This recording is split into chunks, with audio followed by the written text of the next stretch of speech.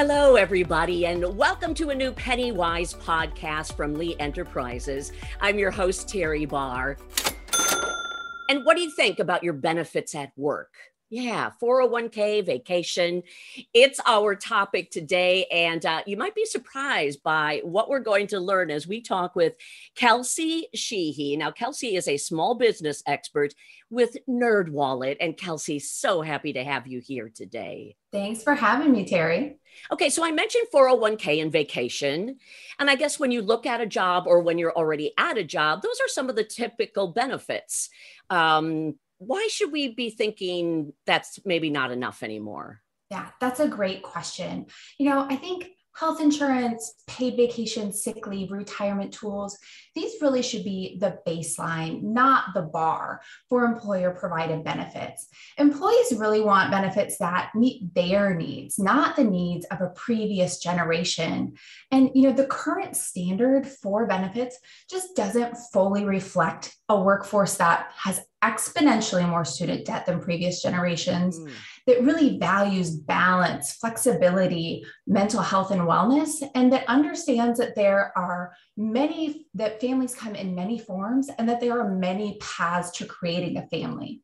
So, we saw these trends prior to the pandemic, but I think COVID really amplified this desire for a new normal. That's really interesting. So I'm hearing you talk about a couple of different things there that maybe moving forward we could consider as benefits, but again, not extra. They should just be included. Yeah. So what are we talking about when you're talking about some of these new ideas as far as benefits go? Yeah. Well, I think benefits that reflect the times and reflect this generation include remote work, tuition stipends and student loan assistance, mental health resources, and other wellness benefits. But on top of that, I think this generation really wants benefits that are inclusive, that fit all types of employees, not just one type of employee. Yeah, I know there are some others on the list that you recently put together. I'm just going to kind of go through it one by one, and it'll be interesting because as you and I are talking about it, listeners will probably be thinking, what? Oh my gosh, I could ask for that. Yeah. And I guess that's what we hope everybody can learn from this. So flexibility, what do you mean by just being flexible? Well, I think flexibility comes in many forms. So I think the last year and a half has really shown us the value of remote work and being able to work outside of an office. And we've heard anecdotally and also seen a lot of studies that people really value that. And to the extent that they're willing to leave their job if that no longer becomes an option for them. So, we've also seen employers say, no, this doesn't work for our business, but it has worked for their business for the last year and a half. So it's harder to make that case. And it's easier for employees to say, look how well I've done working remotely for the last year and a half under less than ideal circumstances. Can I still do this 2 or 3 days a week? It doesn't have to be an either or, an all or nothing situation. Well, I love that one. So I'm putting flexibility on my own list. So there we go. You mentioned student loans early in our conversation, but how does that get included when you maybe want to think about it as some sort of benefit? Yeah, so there are two ways this could come into play in terms of employee benefits. One is tuition assistance, helping your employees who want to further their education do so without taking on a huge financial burden. This can really be a win-win for employees and employers because you're helping your employees learn new skills, maybe learn management skills, and you're showing them that you value them. You're taking some financial stress off of them, and you're making a really tangible investment in their development. Yeah, absolutely. Okay, so I also really like this one, pet insurance. How does this work? As an avid dog owner, I also love this one. Yeah. And, pet insurance is kind of one of those fun ones that maybe isn't going to be a huge investment for employees to add. It's not going to be heavily subsidized, but it gives your employees the option, maybe a small discount on that. And it shows that you care about what's important to them. You care about their fur family as well as their human family. And it's, makes their lives a little bit easier. This is, especially going to come into play over the, post-pandemic, when you're asking employees to come back into the office and leave their pandemic puppies at home for the first time. So it's just an extra way to say, we care about you and we care about what you care about. I love that. And we know we've seen so many adoptions of animals during the pandemic. So I can only imagine. How about one more benefit with pet insurance? You can bring your pet to work too. Yes. I would love it. This is a great one, but it doesn't work in all situations. Right. But, it's always worth asking your employer about. And I think that's kind of one of the key takeaways is it doesn't hurt to ask here. Oh my gosh. Okay. What if we want to try and ask about fertility benefits? What could this be surrounding? Yeah. Yeah, so that's a great point. And I think when fertility benefits is really something that no one thinks about until they need it. And then they discover their health insurance doesn't cover it. Very few states actually require fertility benefits to be included in health insurance plans, employer provided health insurance plans. And even those that do include it, maybe only cover a fraction of this. So that's something to look at. Look at your health insurance plan. Does it include benefits? Does it include enough benefits to actually get you through the fertility process? And if not, ask your employer, but also look at your partner's employer. What does their insurance offer? Know that you have options in terms of how to layer that coverage. Yeah. But I think it's a fair question to ask.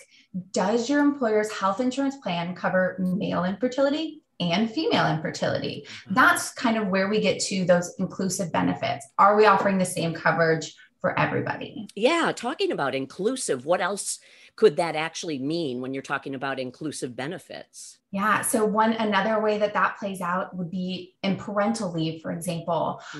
Do adopted parents or surrogate parents get the same level of parental leave as a birth mother? Do birth partners get the same level of leave as a birth mother? So that's another way to look at your benefits and really evaluate whether they are inclusive and embracing your entire workforce. And that's a way to signal to employees as well that, even if they're not going to directly benefit from this thing, that it tells them their values are aligned with you. It's a way to put your mission statement really into action. No kidding. Okay. So we've got, starting with the inclusive benefits, something to do with maybe student loan repayment or stipends, pet insurance, fertility benefits, flexibility. Yeah. So here we go, Kelsey. The biggest question is, how do you ask for these things? If you're the employee, what do you do? Yeah, well, the approach is everything, right? So the big thing here is come armed with data. Really be prepared to make a business case for what you're asking for. Say you want your employer to consider adding student loan repayment assistance. Point out the fact that 34% of employees said they'd be more likely to stay at their job if their employers offered this benefit. Oh. Better yet, find out if one of their competitors offers it and use that to make your case. Oh, wow. Yeah. Okay.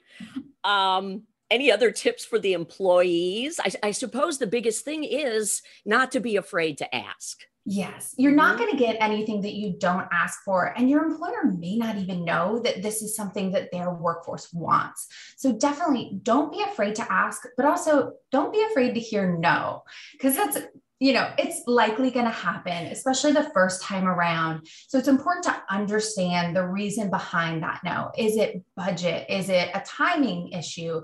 Is it simply a demand issue? And use that to inform your next steps.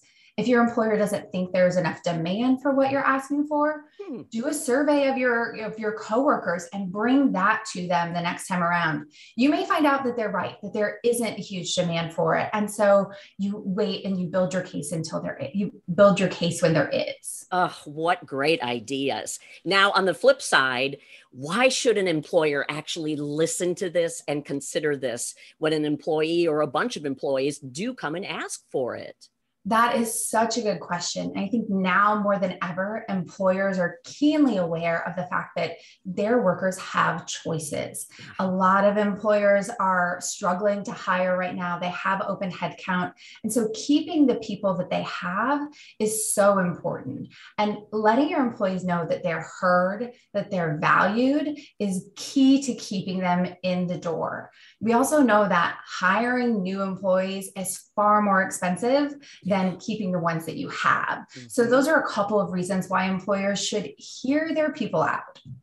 What do we take away? What is the biggest thing that either side, employees or employers, can be thinking about when they're thinking about additional benefits? And again, when we started our conversation, we started with the typical vacation and 401k, but why do these other things matter? And what could we learn from all of this, Kelsey?